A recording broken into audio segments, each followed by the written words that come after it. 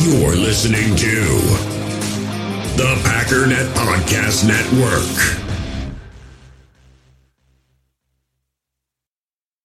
You feel this nervousness on the phone there? Sir, I've been trying to make an urgent phone call up there. Well, I don't think it's something I want to do on an overseas phone. You gotta make some phone calls. Hang up the phone. Prank caller. Ladies and gentlemen, welcome once again to Packernet After Dark.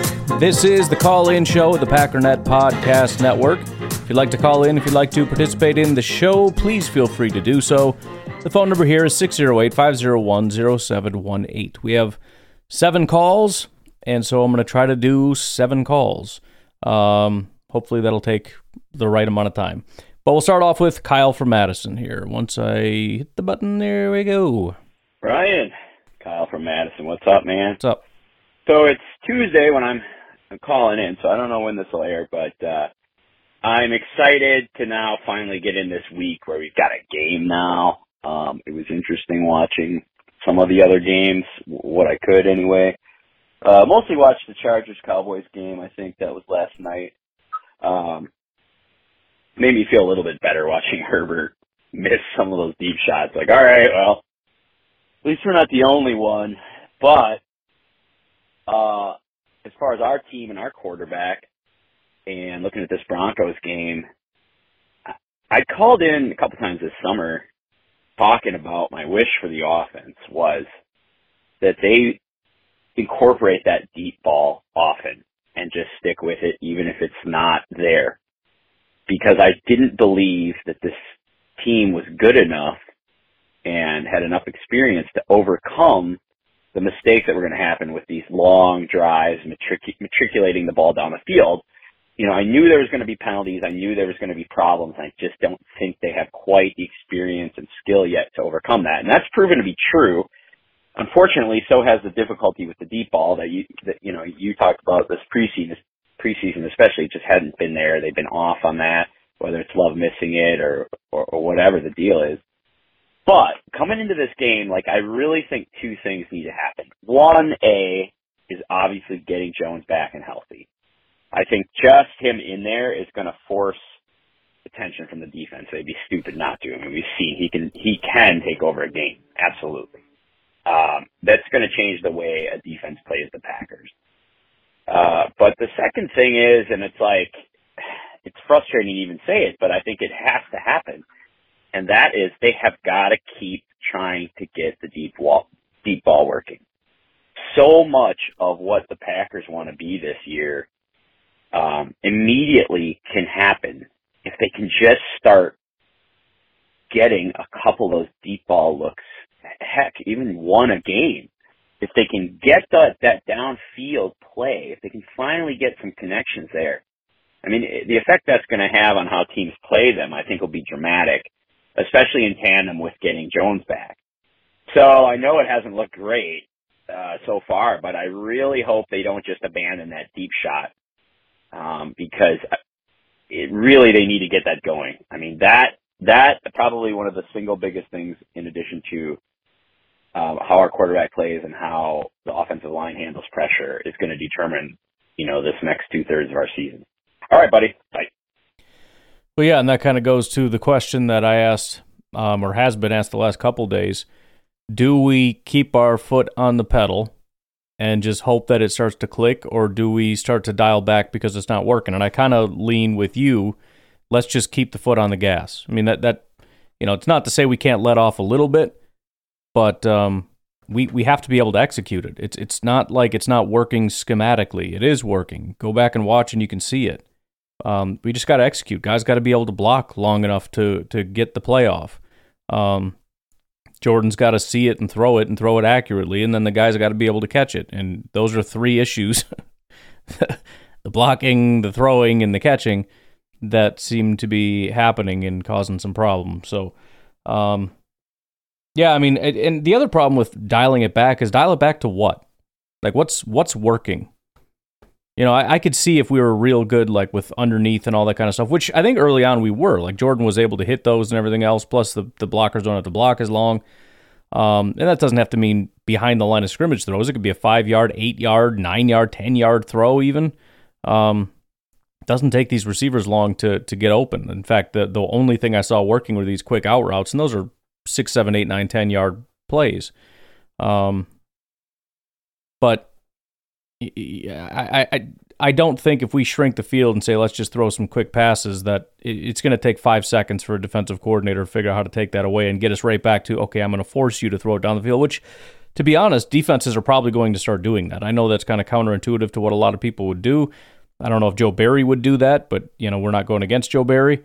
I think probably a lot of defensive coordinators are going to say, no, let's see if you can actually do it.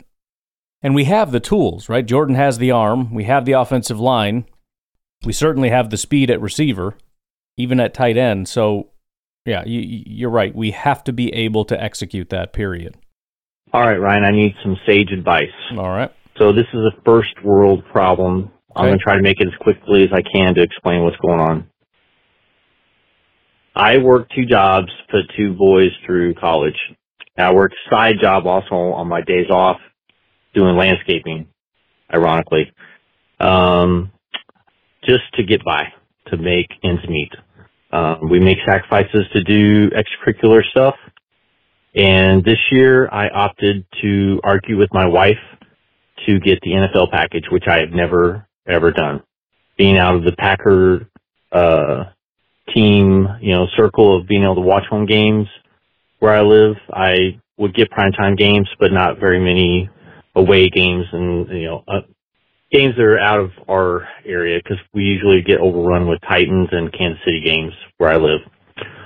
So I convinced her to get the NFL ticket and said, I will, forego skipping eating out for lunch for the rest of the year. I will give up a few other, things that we would allow ourselves for luxuries, and I said, this is going to be a good year. This is going to be a good year. So I made tons of arguments in positive for letting me do this. And she lets me do it.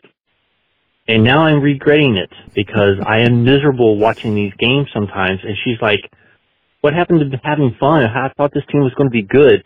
And so she's just rubbing my nose in it.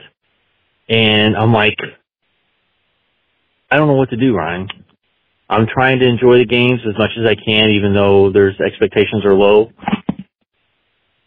But I'm having a hard time making it look like it was a good decision. So tell me that I made a good decision.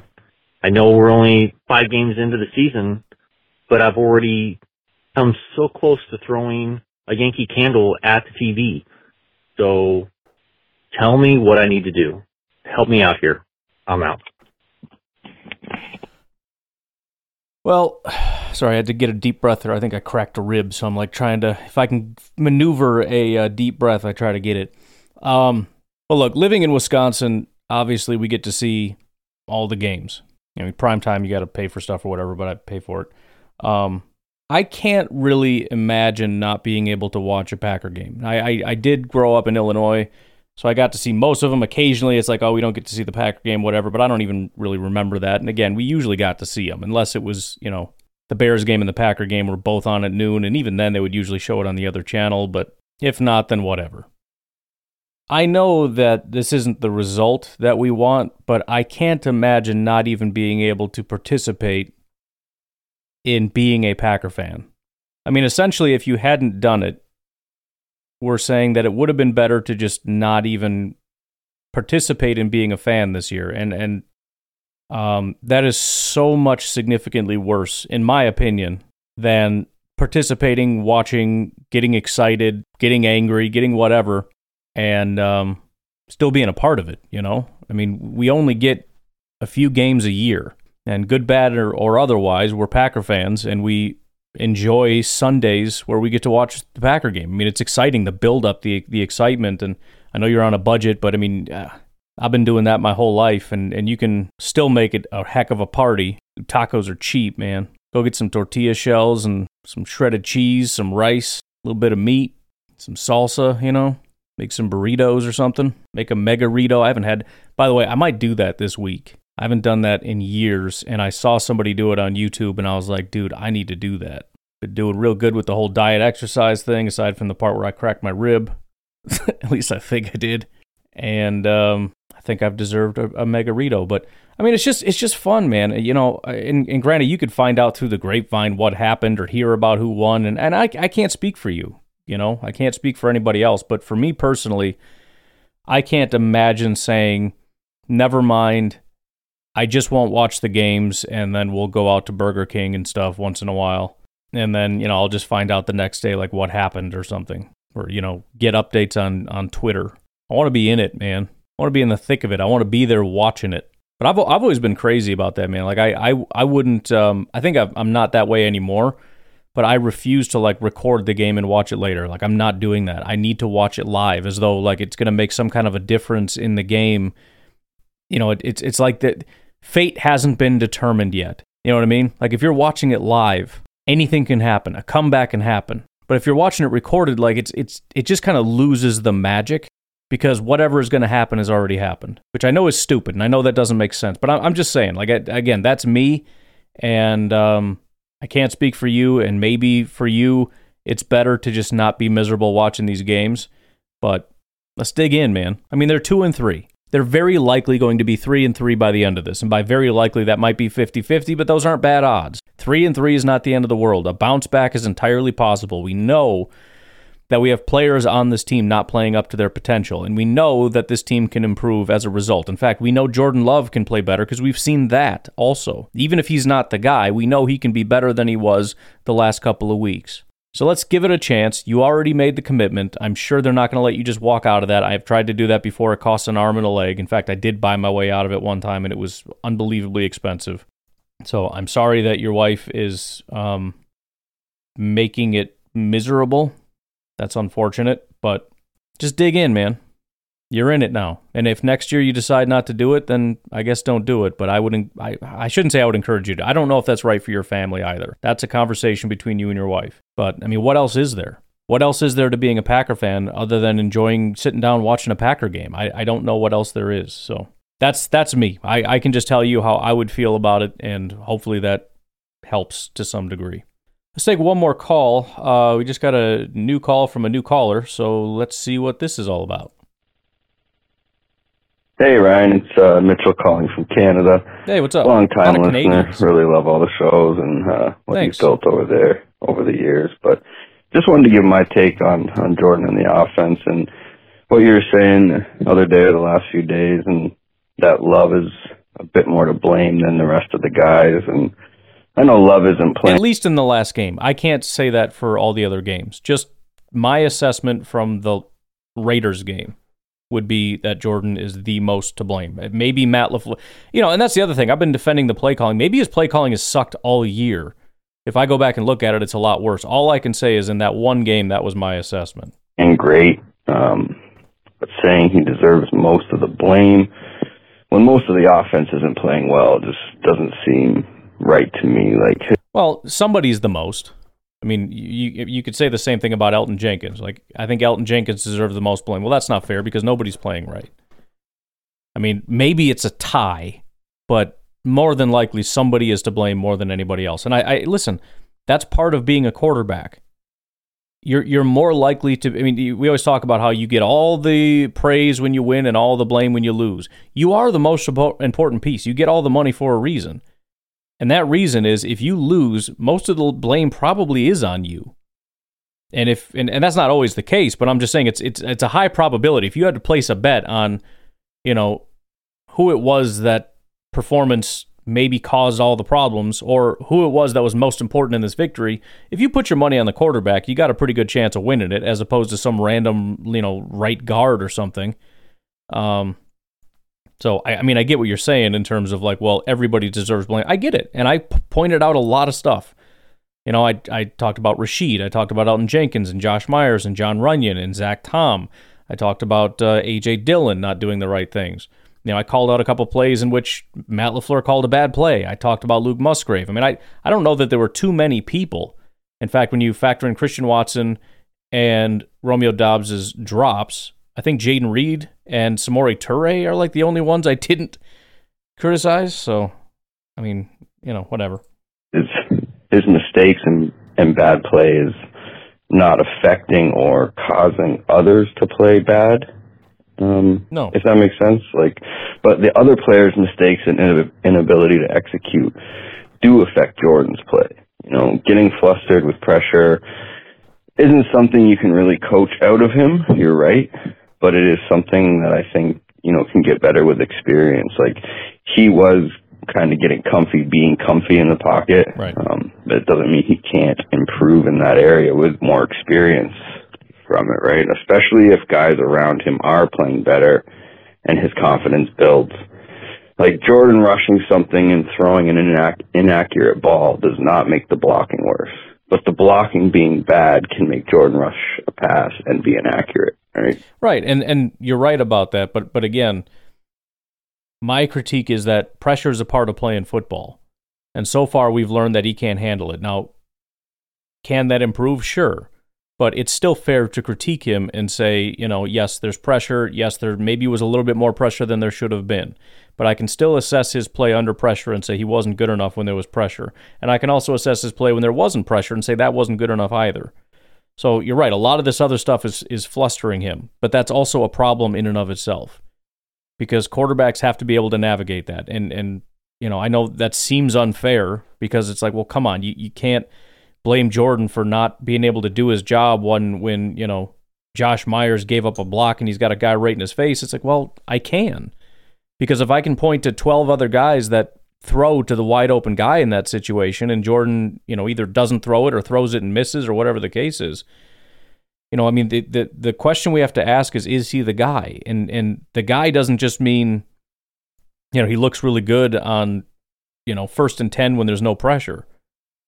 The guy means all situations, and that's why I also think he needs at least a full year. We have to see all kinds of stuff. We got to see him at home. We got to see him on the road. We got to see him in the cold. We got to see him under pressure. We got to see him with a good offensive line, with a run game, with no run game, with wide receivers out, with wide receivers playing really well. We got to see the deep ball, the short passes, the across the body passes. I want to see the whole thing and put it on display and see what he can and can't do. And again, right now, when you go through the checklist, can he handle pressure? No. Is he good when there's no pressure? Not really. Can he throw the deep ball? No. Is he better at home? Not really. I don't know how many things we can honestly look at and say this is where he excels. That's what I'm struggling with. I remember I was doing that to Justin Fields. I went through every single stat I could find. I'm show me the one where he does a really good job. And unless we want to talk about downfield attempts, but that's not a talent. I could punt a frickin' football down the field all day long, and it doesn't make me an NFL quarterback. So, I'm not crucifying him. I'm not saying it's the end of the world, but he has to be able to perform in those situations, and he didn't in that game. And I hope that he can in the future. I do hope the offensive line can play better because the last 2 weeks have not been good enough. But it just sends off alarm bells, at least for me. Obviously, a lot of other people it doesn't. It sets off alarm bells for me in terms of maybe he can't do this, So but again, that's just me. Jordan taking a sack does not contribute to a tight end running a wrong route, but a receiver running a wrong route can cause a sack. So I don't know. I hope that makes sense. And it does. Yeah, I am a big Jordan supporter since day one, basically since the draft. I said Jordan was better than what some thought he was. I said Hurts was better than what most thought. So maybe I'm just trying to not be wrong about our guy. Maybe I'm not thinking about it from all sides, but that's how I see it. Saying everyone is bad is correct. Saying it's Jordan's fault more than others just doesn't make sense to me, I guess, because like I said, his bad play doesn't really cause the issues others are having, but other players' issues does affect Jordan's play. And I guess another way that I could put that is, let's say you could pick one player, and that one player has let's just say an elite game. PFF would give him a 95. Who would you pick? Now, again, well, that's unfair because it would always be the quarterback. That's right. But there are situations where the quarterback doesn't do anything wrong, and if you improve that person's play, or let's get rid of the 90 grade, let's just say they always made the right decisions and the right blocks and the right whatever at the right time. If you do that to A.J. Dillon, who makes mistakes, we're not doing it. Nothing changes. Nothing changes. I don't think we get one more yard if we tell A.J. Dillon to do everything perfectly. You could pick one offensive lineman. That might take away a couple pressures, and it might help the run game a little bit, at least on a couple runs, at least, the ones to that side, aside from the fact that there's other guys there that could also blow blocks and probably will. You make Jordan perfect, there's 3 less interceptions, which on its face, we win the game. There's also, again, wide open players on multiple plays, sometimes under pressure, sometimes not, and he's either not throwing it or throwing it inaccurately. It's not going to fix everything. For example, that last interception in the end zone, I don't think it's a touchdown because it got blown up by a offensive lineman not doing his job. So that's not going to fix that. But you know what it does fix? Jordan's not going to throw it. Or he's going to throw it a little bit better, which is either, maybe grazing off the fingertips of just our wide receiver. But he's probably just going to throw it away rather than throwing it, underthrowing it right to the receiver or the defender. So, I don't know how you would gauge it, and maybe you just wouldn't, and it's more or less just everybody failed. But, if I were to ask the question, who is most to blame for the game? I know a lot of people would say Matt LaFleur. I wouldn't. I can't, as bad as some guys were, you can't tell me a 3-interception game isn't the problem. Like, I'm looking right at those 3 interceptions and saying, forget even perfect game, take away the 3 picks, I think we win. He can have all the other really bad passes and really bad decisions that he had in this game, and there were a lot of them. Just take away the 3 picks, I still think we win the game. Maybe not, but I think there's a good chance we do. If he had just 0 picks. Yeah, and I don't want Matt LaFleur to be vanilla, but he can be a little less complicated, I think, to help these guys get some wins and gain the confidence. Like, let's slowly build up to going full Matt LaFleur playbook. Like, the guys clearly aren't ready for all that, it seems, but it doesn't mean they can't be by, like, the last quarter of the season. But, like, let's build towards it. Let's get good at certain things and then take the next steps. Like, we're not dumbing it down for Jordan either, technically. Like, maybe we dumb it down a bit for everyone else to see more clearly what the issues are. If we dumb it down for everyone else, they get a bit better and Jordan doesn't get better, then, yeah, he's not the guy. And another reason I think it's a bit more coaching and mistakes are... Let's go ahead and just do the next part of the call. I was going to take a break, but we'll go ahead and grab it.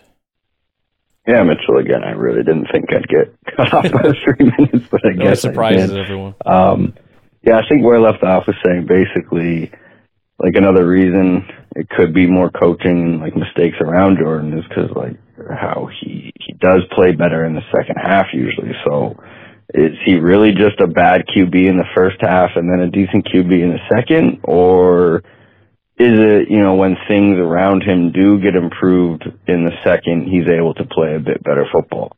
Yeah, and that would be a worthwhile thing to kind of go back and look, because that wasn't really the case in this game necessarily, maybe a little bit, in terms of, like, terrible first half, dominant second half.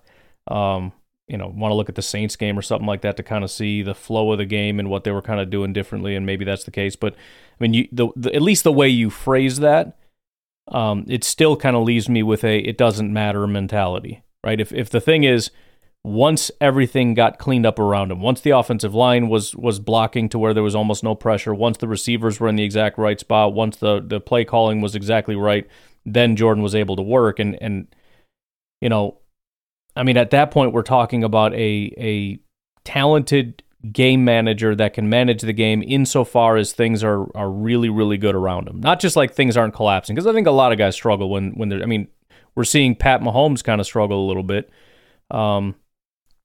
just as things are kind of pulling back there. We saw Brock Purdy fall apart when I didn't really watch too much of the game, but it looked like, a lot of pressure was getting to him and whatnot.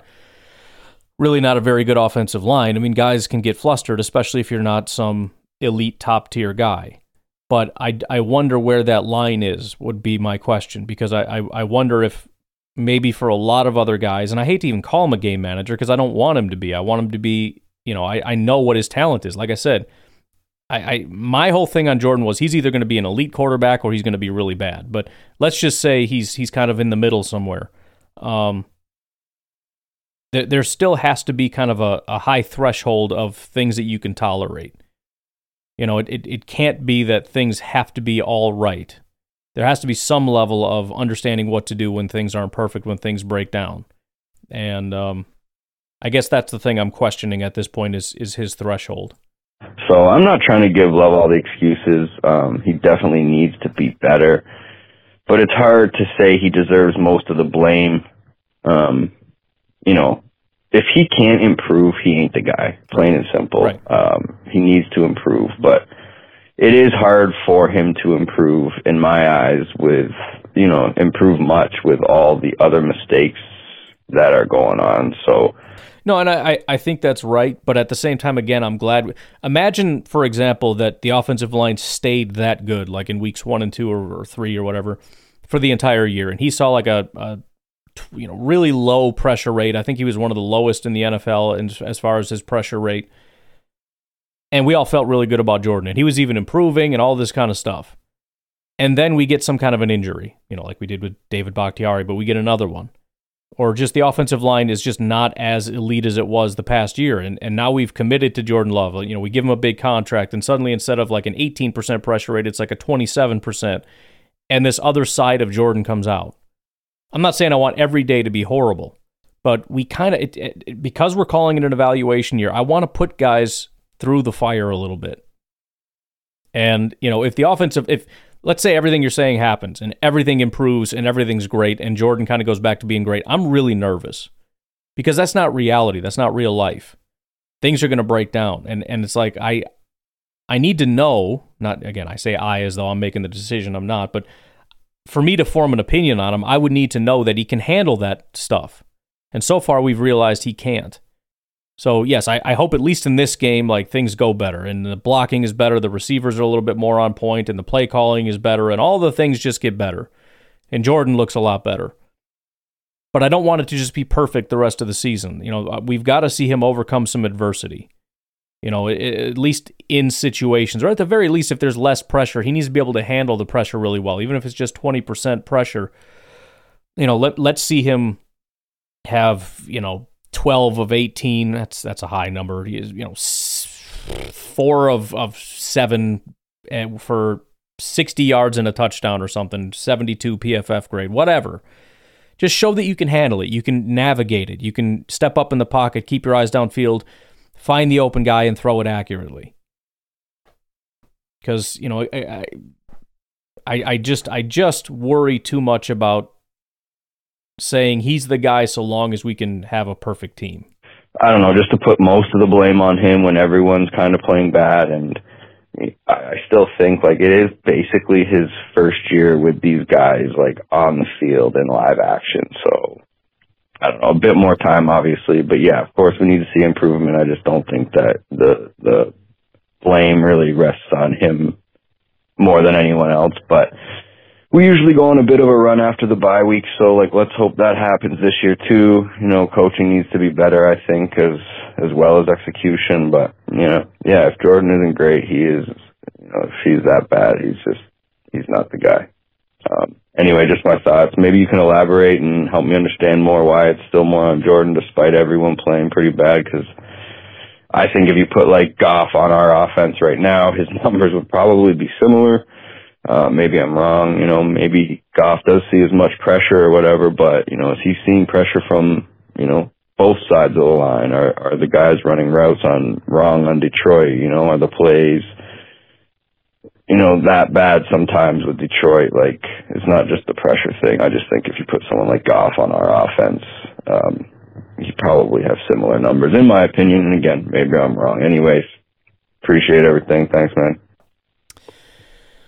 Yeah, so, I don't think, again, and to elaborate, which I guess I kind of already did, all I was really saying is I think he bears the most blame for that loss.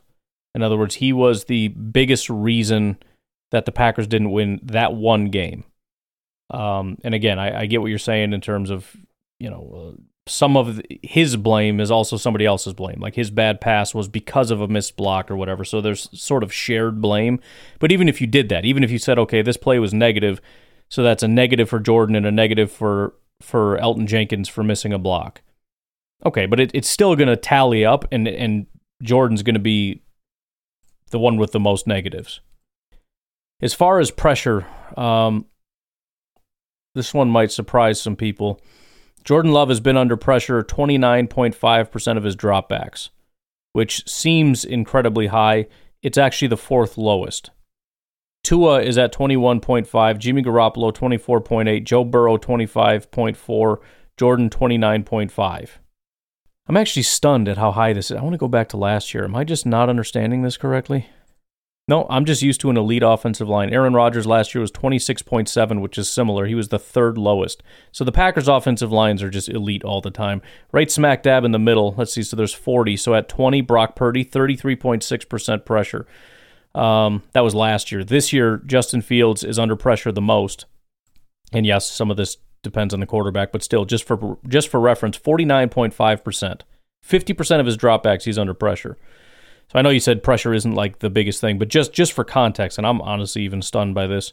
The fourth lowest pressure rate of any quarterback, and he has the third lowest passing grade of any quarterback, ahead of just Gardner Minshew and Daniel Jones while under pressure, behind Bryce Young, C.J. Stroud, Deshaun Watson, and Zach Wilson. His completion percentage under pressure is 34.2%, which is dead last. It's 35th out of 35 quarterbacks. He's completed 13 of 38 passes for 144 yards, 1 touchdown, and 3 interceptions. So again, and that's kind of, it's important for the point that I'm making, which is people are throwing context at me, which makes sense. I like context. And the context is, yeah, but he's under pressure, and that's not his fault. That's the offensive line's fault. And my context back to you is everybody faces pressure. Everybody also faces plays where they're not under pressure. So you can separate them, identify them independently, and then see how they're doing. And again, Jordan Love is one of the worst quarterbacks while under pressure. You say, what about while kept clean?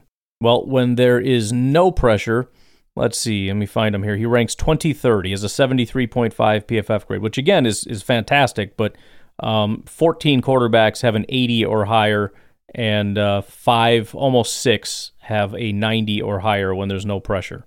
Number 1 being Jared Goff, number 6 being Kirk Cousins. So the competition in the NFC North is, you definitely want to make sure you bring pressure, let's just say that. But his completion percentage, again, right, the passes are better if he's not under pressure. He's dead last, 62.1% with no pressure. 62.9 is Andy Dalton, who's 1 spot ahead of him. So he is dead last in while there's pressure. He's also dead last with no pressure. He's completed 77 of 124 passes. So I know I don't have to convince you that Jordan is struggling because you've already mentioned that.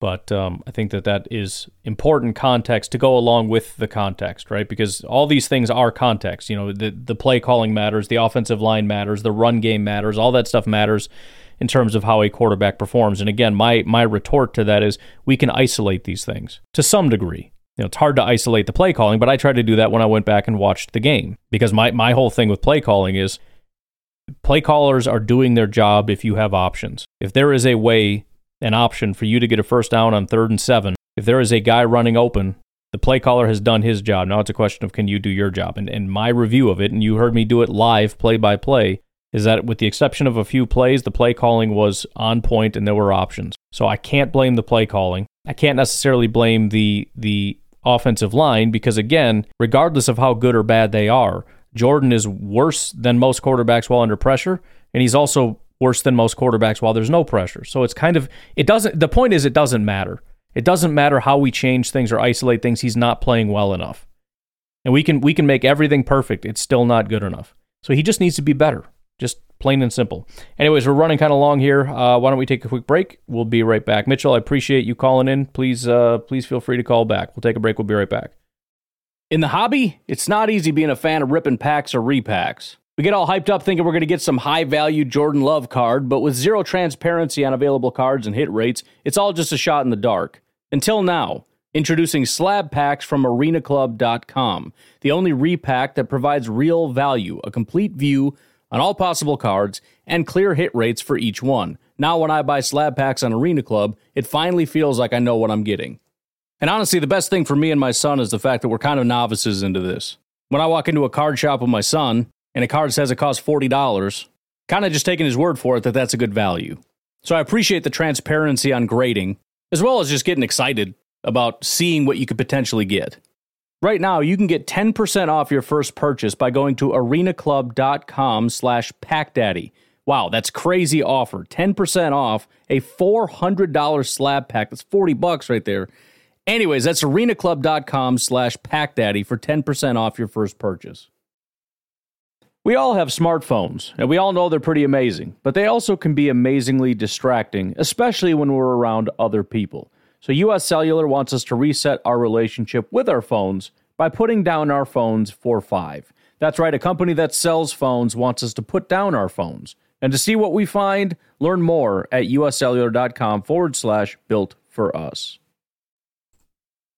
Passion, drive, and patience. The formula for winning championships is also what keeps your ride or die alive. eBay Motors has everything you need to maintain your vehicle and level it up to peak performance. Superchargers, roof racks, exhaust kits, LED headlights, and more. Whether you're into speed, power, or style, eBay Motors has you covered. With over 122 million parts for your number one ride or die, you'll always find exactly what you're looking for. And with eBay Guaranteed Fit, your part is guaranteed to fit your ride every time or your money back. Because with eBay Motors, you're burning rubber, not cash. With the parts you need at the prices you want, it's easy to make your car the MVP and bring home huge wins. Keep your ride or die alive at ebaymotors.com. Eligible items only, exclusions apply. Hey, Kyle from Madison again. So, every time I call, I keep forgetting to bring up this point, and I've been wanting to get your opinion on it. I finally remembered it, so hopefully this gets in before game time. But is it just me, or did Christian Watson look like he wasn't at full speed? Because I've been meaning to say this to you, because seriously, I cannot believe he got caught. I think it was by one of the older, was it Peterson or somebody? One of the older defensive backs, I think, was the one that horse collared him. But, I was surprised. It just seemed like he wasn't running 100%, and I don't know if that's physical, mental, or what. But it really, on that play where he got caught, I remember thinking, geez, I don't think full strength, full health Christian Watson gets caught like that. Right. So I don't know if you had heard anything or if you thought the same, but if that is true and he is, this next week at 100%, that's going to make a huge difference. Anyway, talk to you later. That is a good point. I do remember being surprised he got caught from behind. That one definitely, when you see him kind of break past people, it's like, oh, you're not catching it. We've seen that. I mean, we've seen him where it almost seems impossible that he's not going to get caught. Where, against that Eagles, the Eagles game where he's coming across the formation and cuts up the field, you're like, somebody's going to be able to cut him off, and they couldn't even cut him off, even with a good angle or whatever. So, yeah, for him to be caught from behind, especially by an older player, definitely a little bit surprising. Maybe he just kind of ran out of gas down the field. I'm not sure. I did kind of think it a couple times when I saw people kind of running shoulder to shoulder with him that he was kind of jogging a little bit. I did see the one play I know that I mentioned where he was just sailing past people, which was good to see, but I guess I never really put it together in my mind aside from, I wasn't keying in on him. There were other games like last year when I just, we weren't seeing Christian Watson or whatever, and I turned it on, and he just ran past everybody. He was just sailing past people, and I was like, holy crap. I didn't really look for that in this game. I was kind of just looking to, as the play progressed, is somebody open or whatever, not necessarily how fast they're going. So, yeah, I guess I only noticed the one time when he sailed by some guys, and I think it was another misthrow play. But, even the one that he, quote-unquote, dropped was kind of weird. I mean, it kind of seemed like he geared down a little bit, but maybe it was too much because he had to dive for the pass, or if he was running full speed, it didn't feel like full speed. It looked like he was jogging, and the defenders were just kind of right there with him. So it just kind of felt weird in terms of, are you going as fast as you can, or are you kind of jogging out here, or what are we doing? Again, I saw it once, but even that I can't say definitively was full speed. It would be interesting, and that'll be something. I'm not going to go back and do that because I'm already trying to get on these grades a little bit, or at least play around with it so I can be ready for next week. Yeah, that's interesting. I haven't really thought about that.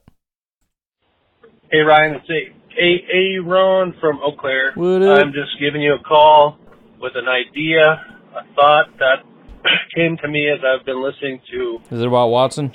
all of the Packernet After Dark discussions, all the statistical analysis of Jordan Love's play, where he's been grading out bad and all that stuff. An idea came to me that maybe as a fan, with just thinking optimistically, I think there is definitely a desire for us as fans to want to think positively about Jordan Love, because it's much more depressing not to. So that's one thing is I think. Well, and it's kind of an easy out, and I don't mean that to be disrespectful, but it's easy to just look at it and be like, dude, it's been a handful of games. We can't conclude anything yet. Let's calm down, right? Which is fair. If you want to just say it's not a big enough sample size, so it's stupid to try to do that, that's completely fine. But I'm just looking at where we're at right now and saying, so this isn't great. But I think for a lot of people, it's like, you know what? Don't talk to me. Like, if it's good, you can tell me it's good. But if it's not, then just shut up because it's too early and we'll see how it materializes. Like, all right, well, fair enough. You know, I just think you're hearing a lot of people coming to Jordan's defense, and I think a lot of that is just, hey, people just want him to be good, which is very much, like you've been saying, definitely falls kind of in that same camp of those Bears fans who are, continuously just ready for Justin Fields to turn the corner and to start winning more and becoming more effective. So, which isn't to compare Jordan Love to Justin Fields directly, and I'm not trying to say that their fates are going to be the same or that they're the same player. But I think it's the same phenomenon, which is just we see the talent, we want it to come true. We want this dream of him becoming the next franchise quarterback to come true. So I think that's kind of what I'm hearing from a lot of people. I think I would fall into that category in some ways, like, understanding that it's still just work in progress, or we'll find out. But yeah, but then the other thing I was thinking about is he forgot and then wanted to call back. But I'll tell you what, we got to take one more quick break. I know we just had one, but we only have 3 calls left, so my time management isn't great. My apologies. If you want to help me with my self-esteem, patreon.com/Pack_Daddy. Hit me up on Venmo, Packernet Podcast. We'll take a break. We'll be right back. Honestly felt bad for Garrett. Felt like we should take up a collection for him so him and his wife can go on a vacation or something, or get him some stuff going on. You know what I was thinking? Since before we get started, you know what I want to do? You know what my dream would be at this point, aside from, continuing the podcast for the rest of my life, but I'm on that track already. You know what would be super dope? And I might have mentioned this already. I want to be the Green Bay Packers version of Mr. Beast. And you can call me Mr. Cheese. And my whole thing is, I make content so that I can make money. And then I take that money and I give it to people who are Packer fans so that they can be awesome Packer fans. Like, what up, bro? Packer tickets. Hey, what's you doing for the tailgate? Maybe you should take this meat and this grill I got for you and have yourselves a cool tailgate. You know what I'm saying? What, you can't watch the games? Boom. NFL Sunday ticket. Jerseys all around. Enjoy. It'd be so much fun.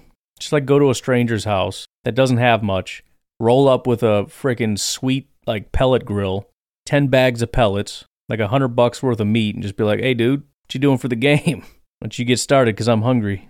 Then we just hang out at this random dude's house and watch Packer game. And then just head out and there you go. I don't know. I think it'd be fun. Somebody steals my idea, I'm actually going to harm you, just so you know. It might take me 40 years to get there. I'm going to be a 90-year-old Santa Claus with a big old gray beard and a gut and a green and gold Santa suit, busting into people's houses who are hooked up to their VRs and be like, hey, man, never mind, I'll leave it over here. but I'm doing it. So you shut up and don't steal my ideas. Anyways, sorry, Aaron, get to your second point here. Okay, I remembered how I was going to say what I was going to say. So yeah, I think in a lot of ways, us as fans, I'll put myself in that category, are sort of optimistically overlooking some of the bad stuff that Jordan Love has shown in hopes that it's just part of the process of getting better or of experiencing the pressure of a starting quarterback job, and that hopefully, it's just part of the process and not just how it's always going to be, if that makes sense. Yeah. Which I think you're right. There's no real evidence to show that that's going to happen, other than to say that there have been examples of players who have gotten better over the course of time, and some of them have started off and slowly gotten better. Josh Allen. I think he started off pretty hot, other than the incompletions and some of the inaccuracies. But, his first couple games, he had some promising stuff on tape that, he did a good job of. The other thing I was going to say, though, is, there's been a lot of people kind of commenting on receivers running the wrong route, even a boat, so on and so forth. What I'm wondering about is maybe more than receivers running the wrong routes, maybe it's just the timing and the chemistry not being in sync yet, in terms of Jordan Love and these receivers in game situations. Maybe there's some kind of disconnect there, and maybe that's what I think a lot of fans are talking about with growing pains is, it's kind of hard to tell sometimes, like if the receivers, maybe they're running the right route, but they're kind of anticipating or showing up at the wrong benchmarks in the wrong place. I don't know how it all works. I'm completely speculating here. Sure. But I guess my point is, I think as fans, we're not sure that there's not other mistakes happening. That could just be timing mistakes. That could just be somebody not looking when Jordan's ready. There's also maybe someone's open, but Jordan's looking at a different part of the progression. I don't really know. And that's where the complexities of the game escape me. So anyways, love to know your thoughts. Well, yeah, and me too. But and I think stuff like that affected Rodgers. I think that was a big part of what happened in 2022, aside from the thumb, is, trust. And we know Rodgers is like big time with trust, maybe a little bit over the top, but that's every quarterback to some degree. If I don't feel like you're going to be looking, or, if I look and, for my timing, when I get to the top of my drop, you're supposed to be out of your break. You're not. So I'm coming off of it. And maybe if I stick with it, you're going to come out of your break, everything's going to be fine, but it's like, this isn't the rhythm. This isn't how it goes. Like, I'm looking, you're not out of your break. All right, I got to go to number 2. 2's not there. 3's not there. I got to run, and then I break out, and I'm watching it like, dude was open. What are you doing? Stuff like that does happen. Again, I don't remember everything perfectly after I went back and watched it. I didn't observe like a ton of that, but it is always hard to tell, like if somebody's open, where his eyes are and where they're supposed to be. That's the other thing I don't know. But, at the same time, you look at some of these and it's like the concepts are pretty straightforward. A lot of them, you might have 4 guys out running routes, but really 2 of them are kind of just like decoys, right? 2 of them are clearing out. And so it's kind of, you're looking for one guy, and if he's not there, you drop it off into the flat to the other guy or underneath or whatever. So, I mean, I don't know that, but it seems straightforward and intuitive. So when he's not seeing it, it's like, what are you looking at? The design is to get this guy. This guy is clearly the guy that's the target. He's open. I don't understand, like, and again, that is like the process and all that kind of stuff. And again, the most frustrating thing is like, this is the thing that I said that he can do, right? Like he's really just accuracy away from being an elite quarterback. the timing and the rhythm, his ability to just see it and throw it, and just everything is just so beautiful. The footwork and even the breakdowns with him. The negatives were more nitpicky than anything else. It wasn't like Justin Fields was like, dude, your footwork is trash, and like, what are you doing? It sounded like he was talking about to a high school kid or something. With Jordan, it was more like, technically I think your feet should be a little bit more like this, but it was a good throw, and you can make it a little easier on yourself if you kind of do a little half hitch instead of a full hitch. It's like it's real fine tuning type stuff. So I was feeling good about it, man. I'm like, the accuracy is an issue, but some of that isn't even his fault, and blah blah blah. And yeah, they're deeper passes, so that kind of contributes to the percentage and everything. But then like the stuff that he does really well, it's like he's not doing it. And I understand the pressure and all that stuff and whatever. But I listen, I just think this week I just want to see that Jordan again. I don't care about the accuracy necessarily. I mean, I do long term, but like just show me that Jordan again. That's just an efficient freaking machine. That's just, he understands the play call and why the play is called and exactly where to go with the ball. He's reading the defense and like boom, boom, boom, just pick, just picking them apart. Just show me that guy. And if he misses some passes that aren't intercepted, so be it. But we can beat the Broncos with that. So at least we get that version of Jordan Love back, and then we can kind of move forward and like, all right, we got that again. Hopefully we get a little bit of, let's build on this now. Now let's get back to this, that, or the other. And listen, if he can't get the accuracy up, he's not going to be a quarterback. I mean, that's just, it's not good enough. I don't think there's ever been a starting quarterback of any real caliber that's had as bad of a completion percentage as Jordan Love has right now. But again, I'm not asking for perfection this week. I just want to see the Jordan Love that gave me confidence that he was going to be a really good quarterback back. I want to see that guy. And that does mean contribution from everybody else, but it doesn't mean perfection. So that's my hope. I just want to see week 1 Jordan Love again. Hey Ryan, it's Aaron from Eau Claire. What's up? Just wanted to call in quick and say that one of my favorite things ever is your commercial advertisement thing that you recorded where you say, "It's your boy." Oh, I tried. I laugh every time. I just think that it's just perfect comedic timing. It's so good. So that's all. Thanks. All right, fair enough. I'm not kidding you. I just recorded another one today. I hate doing that so much because it just, like, I like doing it live. I don't like the pre-recorded because it feels more like I have to be professional. And so I try to be, but that's not, you guys know me well enough to know my personality. So it's like, how do I like do this professional ad, but also still be myself? So where people aren't like, this guy's full of crap. Like, what is this garbage? Like, that's not you. This isn't how you talk. So it's kind of I don't know.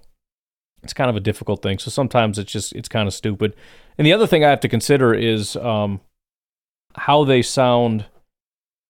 Try to make sure that, because you're going to listen to it every single, and there's times where it's like, I refuse to listen to my podcast because I don't want to listen to my ads.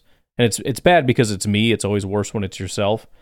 But I forget what the one is, but it's just like the way that the intro is, it's like, oh, geez. It's just, I hate it. And so then I have to think like, what you want to make sure that there's not like a thing that is like nails on a chalkboard, that because it's going to be every day. And sometimes they play that ad twice on the show, and it's like, come on, man, play some other stuff. Like I'm unbelievably grateful to our advertisers. It's not on them, it's on me. It's my delivery in this stuff. But yeah, I don't know. It's difficult to figure out how to find that balance of just doing that really well and being authentic, but also being yourself and honoring the advertiser and all that stuff. I record it, I don't know how many times, and then it has to be like, I try to get it to be exactly a minute. You know how freaking hard that is? So I'm like trying to trim up different things, and sometimes I have to re-record it because it's not long enough, and then you can get dinged for that. So it's like, well, but you don't want to just have like super long pauses. So I don't know. It's tough, man. I'm sure from your standpoint, it's just stupid and obnoxious, but I put a lot of work into those, believe it or not. But I appreciate that. Hey, Ryan, Trevor, Virginia. Hopefully you get to this before the game. That's what I'm thinking. I've been calling for a few days now, ever since Monday Night Football, or Sunday Night Football, I think it was. But anyway, this is not an excuse for anybody. I don't want you to think that's what I'm doing, because I'm not. Like, Jordan Love needs to play better, needs to throw better, and all that. But I will say, my one disappointment with our wide receivers is when I watch other teams, there's always underthrown deep balls. Like, deep balls are just a difficult pass by nature. And Jordan Love's been bad at it, don't get me wrong, but they're just difficult by nature. And when our receivers have underthrown balls, I just don't see them fighting to work back to the ball the way I see other receivers. They kind of give up. And maybe that's just because our balls are so underthrown by Jordan Love that they can't work back, but that where the ball lands, that doesn't seem to be the case to me. And I think it was like A.J. Brown or somebody, but I see it all the time too. These receivers, they're looking back. And when the ball is thrown, these other receivers have the ability to judge that it's going to be underthrown when it's thrown.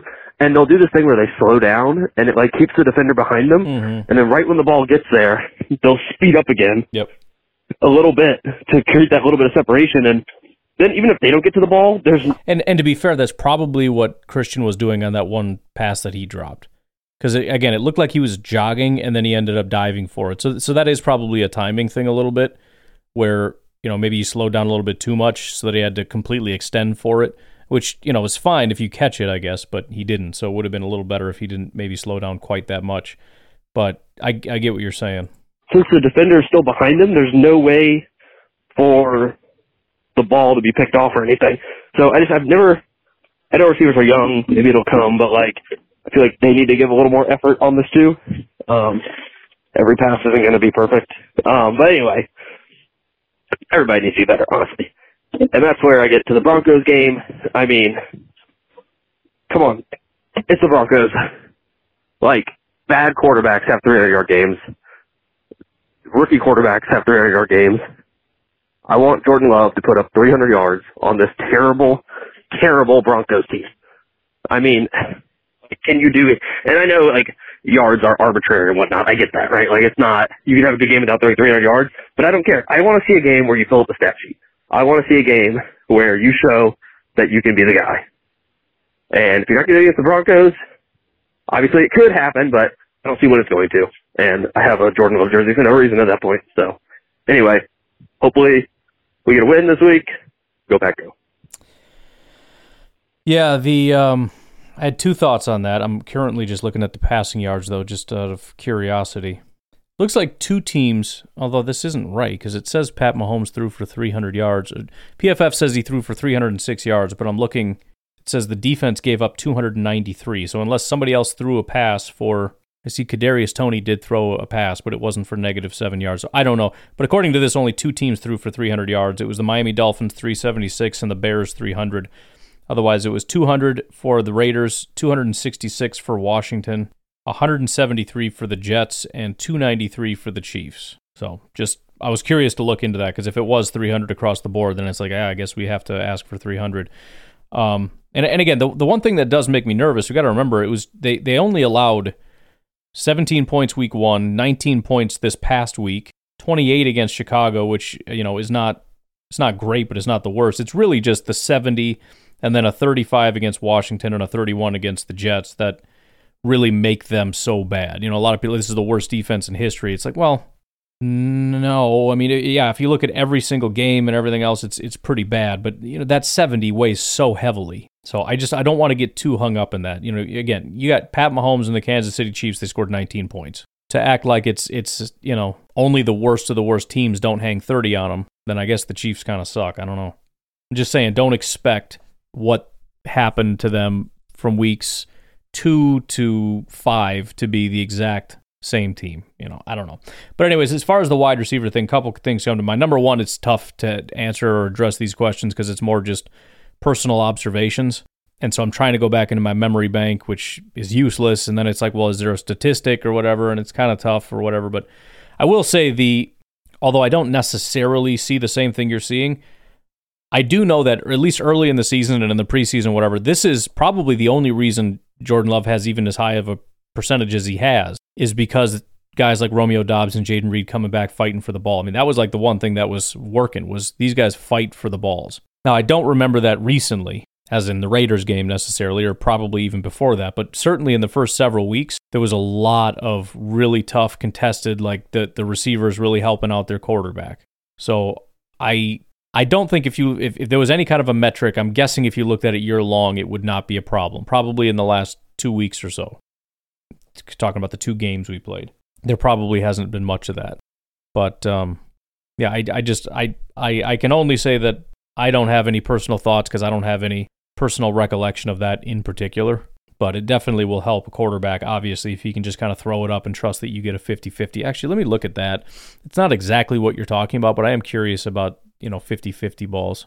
Yeah, actually, the highest is Romeo Dobbs, who ranks 51st with a 44.4% contested catch rate. So that is actually pretty bad. Who are the other guys? It's too big. I can't really see. So Romeo is 51st, and Tavian Wicks is 63rd. Jaden Reed is 85th. He's tied for 85th because he has, I'm guessing, 0 contested catches. What is his? He's 0 for 5 on contested catches. So yeah, that's not good at all. And Christian, I don't think is on here because he hasn't played enough, but I don't know that he has any contested catches. So yeah, definitely something to keep an eye on. Trying to work a little bit harder for those balls so that, when he throws it up, try to adjust appropriately, which could be a factor. Deep passing is its own thing. And trying to figure that out is a process. But again, I just feel like we don't have a ton of time, so that's why I just keep saying I hope we come out of this bye week swinging and we see the deep ball. Give us that first play deep ball to Christian Watson. Let's just blow the freaking doors off this thing right out of the gate. That'd be dope. But anyways, I'm going to leave you guys with that. We are officially caught up, so feel free to get your calls in if you're interested. Otherwise, I will just talk to you on the regular podcast tomorrow. Have a good one. Bye-bye.